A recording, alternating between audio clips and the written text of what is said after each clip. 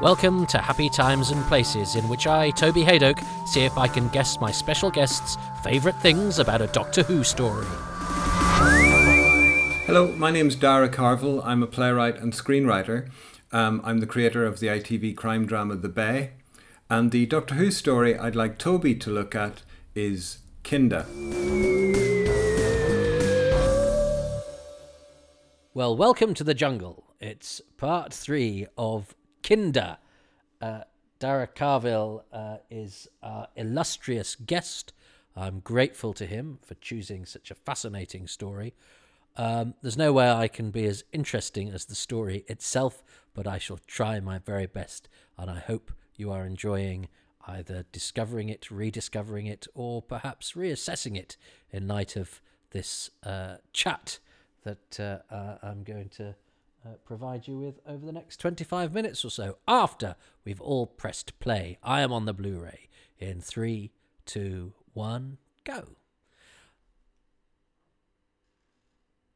Phew, right. I was quite mean about Twitter in the last episode, but actually Twitter is the reason I know our illustrious guest, who, lest we forget, is a top TV writer and executive producer who has created his own series that has just been commissioned for a third. What an achievement. ITV, prime time. It's been massively streamed all over the place. He's a guest on this podcast because when I was doing my Who's Round podcast, he offered to put me in touch, or tried to put me in touch, with the actor Sean Caffrey, who played Lord Palmerdale in Horror of Fang Rock, but sadly Sean was poorly and actually died that year.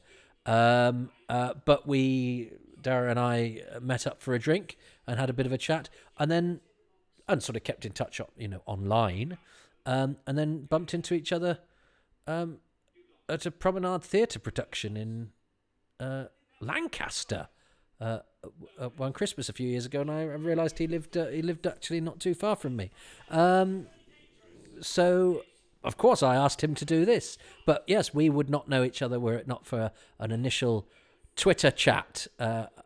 So I know it sometimes seems like there's a load of Doctor Who fans who all meet up in a Doctor Who, who work in the industry, all meet up and don't want to talk to any other Doctor Who fans. It's just absolute pure coincidence that on my friends list is somebody who's done extremely well for themselves, whilst I hang around in obscure corners of the internet trying to be interesting about every single second of Doctor Who, including this part 3 of Kinda, which has that brilliant, it doesn't cheat, that scream from Nerys Hughes was absolutely right, and brilliantly done and filmed at the end of part 2, and then continues for the payoff here, which is entirely in keeping with what we'd seen before.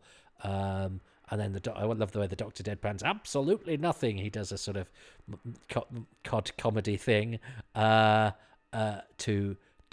prick the bubble of Hindle's threat and authority.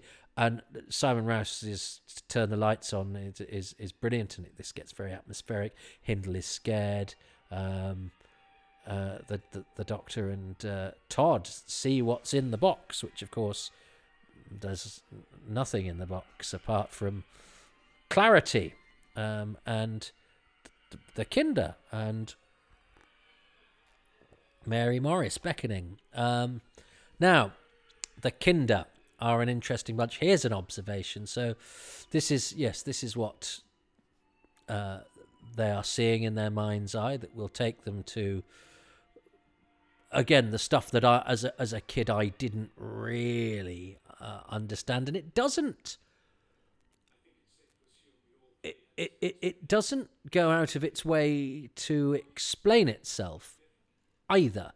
I wonder if it could do with a few more lines of explanation, or whether the fact that it makes you work hard is actually part and the parcel of what it's doing, and should, we complain when stuff is spoon-fed to us. He's got real tears coming out of his eyes there, Richard Todd. Proper actor. Very, very good. Bless him. Look at that. And that Look at that. That's such a wonderful piece of acting. I love this urgency with the door. This I've mentioned it before about, but the way they tell she pours. That's great because all of that stuff is potentially very clunky. It has to be done continuous in the studio. They're just leaving a building. They're leaving a dome, but it's Doctor Who, so it has to have some jeopardy to it. So. And you do sort of, if you're confronted with a door closing, you go, oh, what am I doing? The Doctor's seen many a door nearly closing. He has to jump and get out. And I love that dynamic that they've got going on. And it's just those little bits that can rescue, clunky egress and awkward staging and movement in comparatively small sets. You don't have to worry about that sort of thing when you're making television now so much, because it's not as continuous. But it's stuff that you needed classy and experienced and technically minded actors to do. Their relationship is absolutely brilliant. These two, the Davison Doctor's got a thing about Liverbirds because I like his relationship with Polly James in The Awakening as well, who was also like Nerys Hughes in a series called The Liverbirds, which my mother knew and talked of, a comedy sitcom. There's Todd wiping his eyes there. Now, Adric, of course, has these funny relationships with people in power, because he does it with Monarch in Four to Doomsday, the story immediately before this, where he's not kidding. I don't think he genuinely thinks that Monarch has the right ideas, and is a bit of a twit. And he's sort of doing the same thing here. I think the impression is that he's inveigling his way into Hindle's trust in order to, have an angle on what's going on. But Adric does have the habit of getting into trouble, and I think we were supposed to identify that and find it endearing, and I'm not sure that was always the case.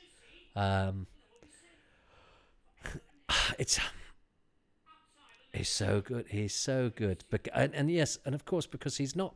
It's very interesting. I was thinking that Hindle was always quite ranty, but he's not at all. He's now sort of got that childlike hope of keeping the outside away, and of course, there is something childish about fear, even when it's manifested by, grown-up politicians or, military people or whatever, adults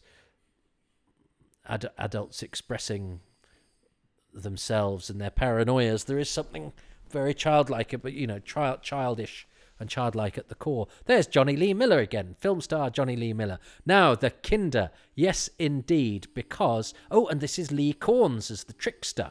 And it's funny, I'm sure I read something somewhere about a studio report. It may have been in the unfolding text again, but it may have been somewhere else, where Lee Corns got annoyed with Peter Grimwade or vice versa, or there was a bit of a problem. He didn't feel like he was getting enough direction, and I remember reading that and thinking, but hang on, he's in Doctor Who. He should just be happy. The idea that as an actor you could get frustrated on the studio floor and as a relatively small part actor be annoyed with the director. I didn't understand how those dynamics occurred at all. I do know, and I think Lee Corns does a great job, and he became something of a sort of TV regular. He was always cropping up in small parts in Blackadder, and he's even in the Doctor Who sketch in the Lenny Henry show. Lenny Henry does I think a rather fun Doctor Who sketch. The only bit that annoyed me when he said Perry, this is a children's program. But Lee Corns is the sort of the scruffy Earthman who helps them and gets left behind. He goes, oi oi oi, what about me? But he was in all sorts of comedy stuff, Lee Corns, and then became a regular in Grange Hill for ages and ages and ages. So but he was very much an 80s face, a bit like Mark Arden and Danny Peacock and a lot of those guys who were the sort of regular comedy character actors in things. I always rather fancied that as a career, you know, that being that guy that you sort of went, oh, it's him again. So I was, but I hadn't realised that at the time, because I think he probably wasn't quite that yet. And then when I, you know, realised who Lee Corns was, it was only then looking back over castings, go, oh, and he's the guy, and I'd remembered the character. And it's another sort of nice addition to the cast, and another member of the cast who, you know, has, you know, who generates headlines in the interesting observation in the Cast Observer, which is a newspaper that only I read and write. And she's just walked past there, Glenn Murphy off of London's Burning, who is Dibber in The Trial of a Time Lord, The Mysterious Planet, who went on to be in London's Burning, is uncredited in this. He is an extra in this, who is an OBE. Now listen up. I contend off the top of my head, so don't write in, is this the Doctor Who story with the most honoured, as in terms of honours from Her Majesty the Queen, guest cast? Because also at the back there you can see Graham Cole, another Bill alumnus, who plays PC Tony Stamp in the Bill for years and years and years, who is another sort of, he's a different sort of copper. He's the typical sort of stoical, tall, straightforward copper. And who was basically, Graham Cole, he was an extra who got promoted, because he's an extra in loads of Doctor Who's. He's Melker. And he's a Kinder, but he went on to, I think, you know, be, you know, policeman 2 lines in the Bill, and gradually got given more and more to do. And he's done loads of charity work, so he is an OBE. Glenn Murphy, who went on to be in London's Burning, is an OBE, and Richard Todd was a CBE. I'm surprised Richard Todd didn't get knighted, actually. I don't know who he annoyed, because he was a film star, Oscar nominee, and he was always doing something like Dial M for Murder at the Theatre Royal Bath. But you know, he was a genuine movie star, Todd, and a war hero. I mean, his war record is astonishing, and I don't know if it will be out yet, but if it's not, one of my indefinable magics is about the war records of Doctor Who actors, and Todd was, you know, involved in some quite important battles, and had a, you know, and was a senior officer involved in some quite important moments of the Second World War, and you know, without such people, the world might be in a more parlous state than it is. But anyway, even though he wasn't knighted, Richard Palethorpe Todd, I think he was called. I think he is of good stock. He rather sadly, though, I think he had 2 sons who committed suicide, which must be, oh dear, how terribly sad. But anyway, yeah, Todd. I once was driven to a location by a driver once, and they quite often give me, oh well, I've driven all sorts in this. I remember somebody saying that they picked Todd up, you know, quite late in his life. He'd agreed to do something, but it was, you know, you got to pick me up from a front door and drop me back. He said Todd was an absolute delight. What a charming man. I like the thing about, I don't know how the 7 fathers things works. I mean, presumably you don't need 7 to create the biological spark, because otherwise there'd be all sorts of who goes first. But I presume it's to do with the upbringing. But perhaps we shouldn't go into that. But I love these scenes that are totally carried by Simon Rouse, who is, as I say, it's the commit. He commits to it. There's nothing coy about it, and I think you absolutely have to do that. And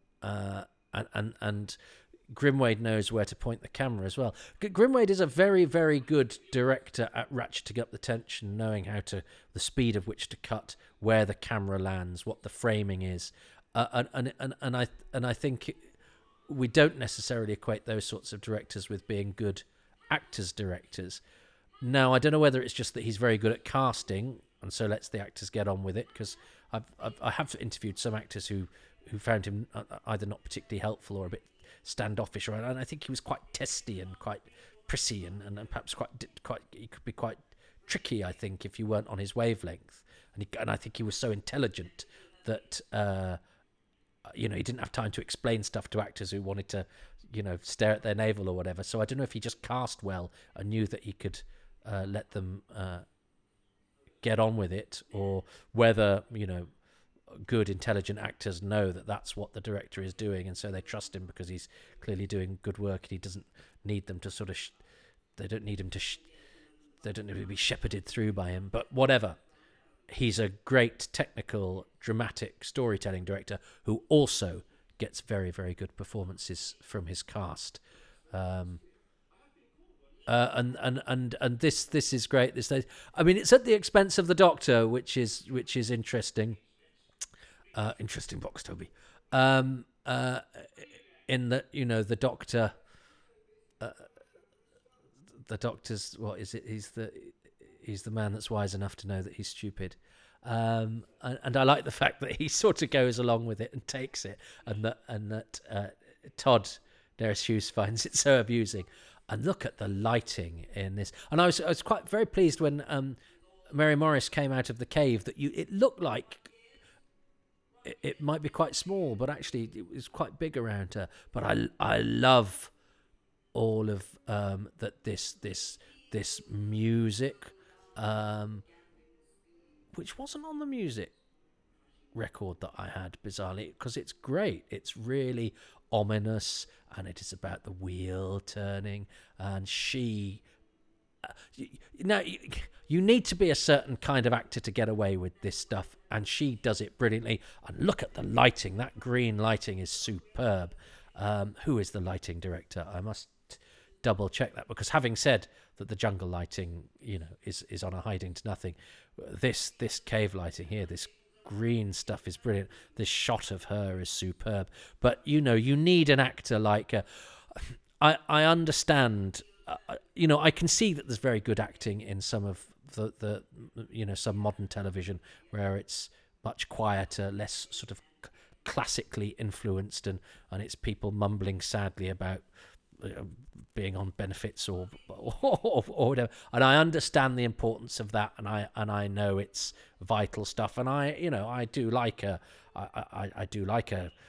social drama, but the stuff that speaks to me is the stuff where you get somebody talking about wheels turning and civilizations falling, and doing it with contained apocalypse. Is there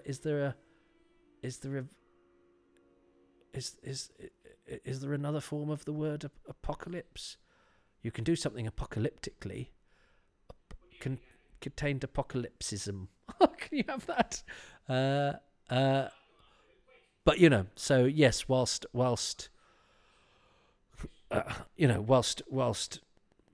low-key kitchen sink, socially aware dramas with very naturalistic performances are to be admired.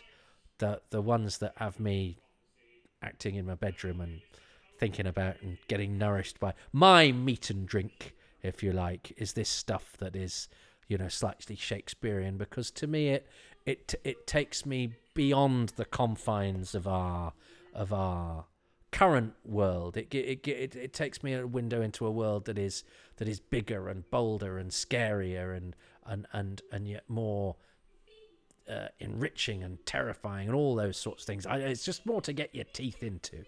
And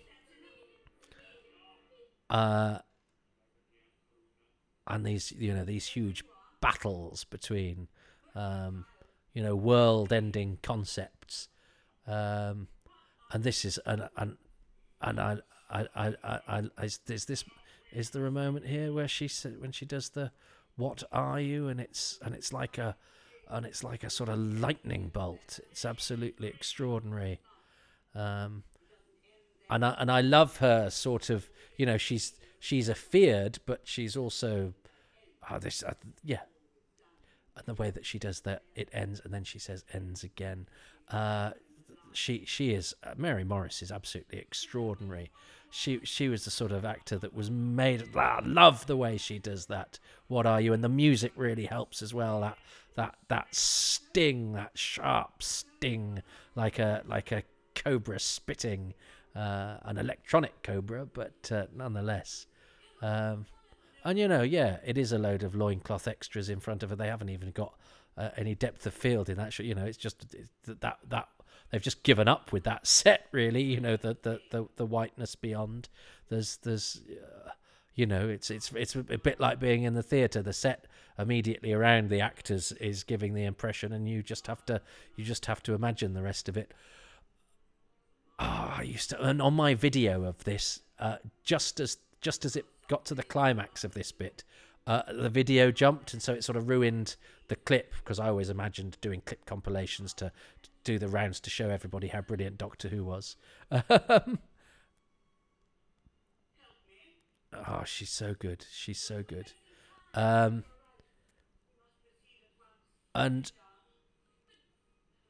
it is... So what she's doing here, this peculiar...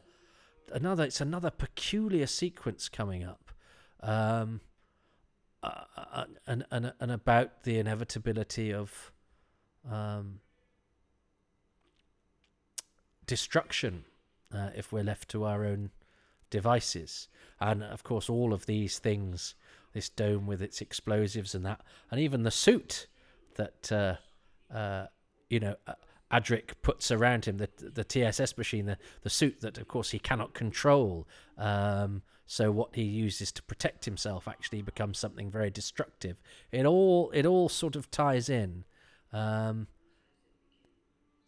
This music is terrific as well, and I mean this sequence. I know there are some people who think this sequence is the best thing in all of Doctor Who. It is. Again, quite an extraordinary and strange thing, and of course that explains why that backdrop is just clear white, because you need it to have this funny sort of goo video effect that they walk through. And here we go.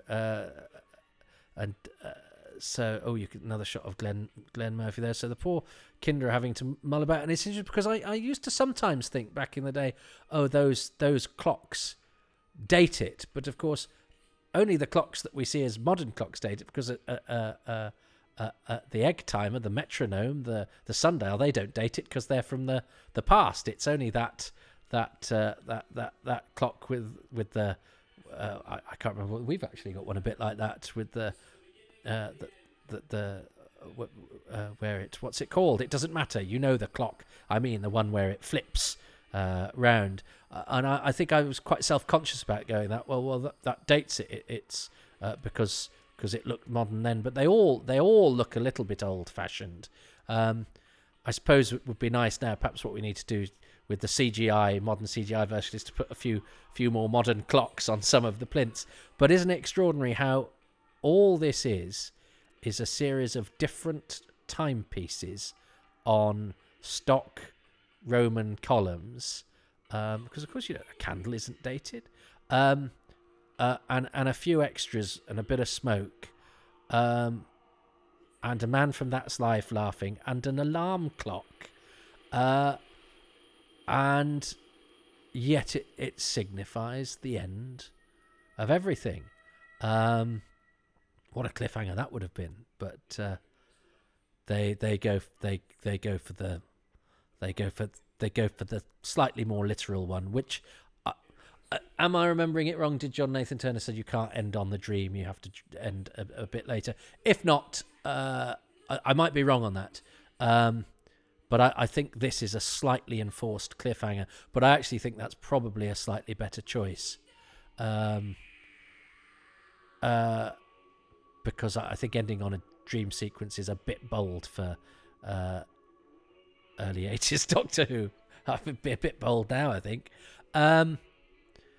What a strange and beguiling thing it is. It really is strange, isn't it? And I can sort of understand why it's not to everybody's taste. But I love it because I think that you can see so much in it. And I also think the bit that should be a bit pony, the crazy base commander bit is done so skillfully. And it's got a top director, and it's got a top cast, and it's got a script that is asking you questions. Mike Jeffries lighting, well done, Mike Jeffries. A script that is not afraid, to make you question it. Could a line or two have helped? Maybe not. I don't know. The fact that I go away thinking about it every time, and I'm not quite confident with this. You see, I think I know what I should say, and then as I'm saying it, I'm going, no, I need to listen to this, but of course I can't with this podcast. So it's tricky. I think that's good. Because I'm certainly not. I'm not. It's not so out there that I'm clueless, and I'm lost. And and Davison's very good at selling the urgency and all of that. So it's still a drama story at its core, and I still think it works with those fundamentals of 4 episodic Doctor Who adventure. It's just that not all of it is spoon fed to us, and I think that's to its credit. And now Dara, he sort of segued into. I have to say he's not great. Dara's not great at episode endings here, because he's sort of segueing from one to the other, and I'm having to guess where to stop. But he said episode 3, having sort of made his point about language with episode 2, he started making a language point about episode 3, which I think is his segue into episode 3. So he's good. He's feeding it through to the next episode, you see, rather than stopping on a cliffhanger. But it means that I slightly struggle to know when to stop his points. So he did language for 2. What's he going to do for 3? Oh, what am I going to do for 3? Well, I'm going to sort of roll it all into it. I'm going to have those sequences with Panna, with that shot where she's doing the Mara meat and drink and all of that, and that apocalyptic windy music, and the dream sequence, all of that stuff about the wheel turning and civilization rising and falling, and how that is enunciated in that sort of doomy fashion by Panna into that dream sequence that she conjures. So the dream sequence, but with a bit of retconning back to the introduction of it as well, with Panna's summation of just how terrible everything is, but which is done so gloriously well. There's another one in episode 3 when Panna says, "The wheel turns, civilizations rise. The wheel turns, civilizations fall." Now, there's been a lot said and written about the ideas in Kinda, the Buddhist and Christian imagery. But I think what's most powerful for me is not necessarily the intellectual content of the story, interesting though that is, but it's the music of the story. It's the poetry, because for me, Kinda is one of the Doctor Who stories that achieves the quality of poetry. Well, okay. So the music and the poetry of Kinda. Do I get that because of Panna's stuff? I don't think I can. I mean, it doesn't matter. Can I get half a point for that? You decide.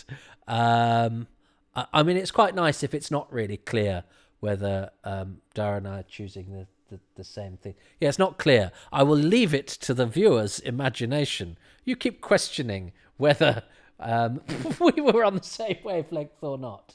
I like that, though, the poetry of the story and the music, and of course the music being in the language, which sort of harks back to his point for episode 2 as well.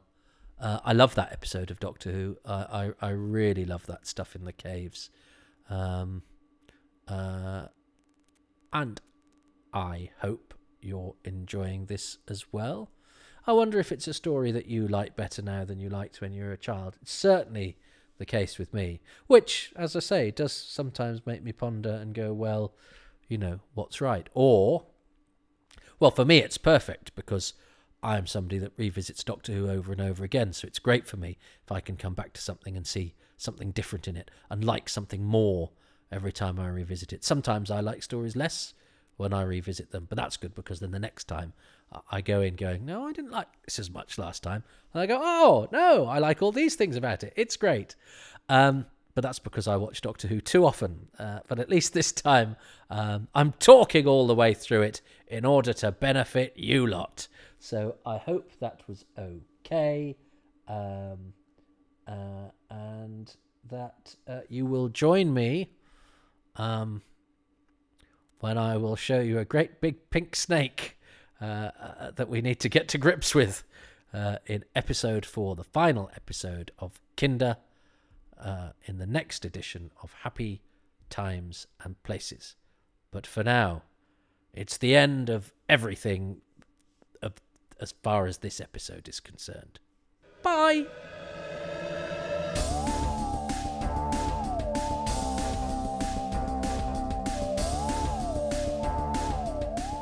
Thank you so much for listening to Happy Times and Places, which was presented by me, Toby Haydock, and my special guest was Dara Carville.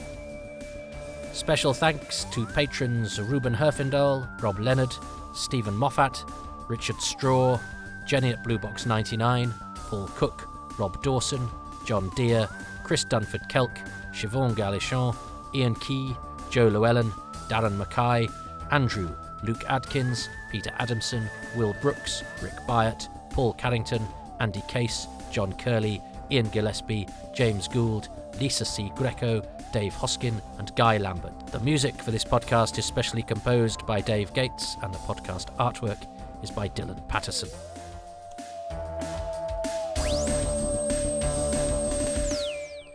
If you fancy having your name read out on the credits, then you can become a patron at patreon.com/Toby Haydock. You also get advance releases and exclusive material. You could do a one-off contribution if you'd prefer at kofi.com/Toby Haydock, or you could simply just rate and review these podcasts as positively as you can, wherever you can. Any of those things helps, but as does listening, so thanks for doing that too. Please subscribe to the Toby Haydock YouTube channel, where you can get video versions of this podcast, and you can also tune in to twitch.tv/Excess Monarchy every Tuesday night at 8 p.m, where I'll be doing comedy with special guests from the UK, US, and beyond stand-up circuit.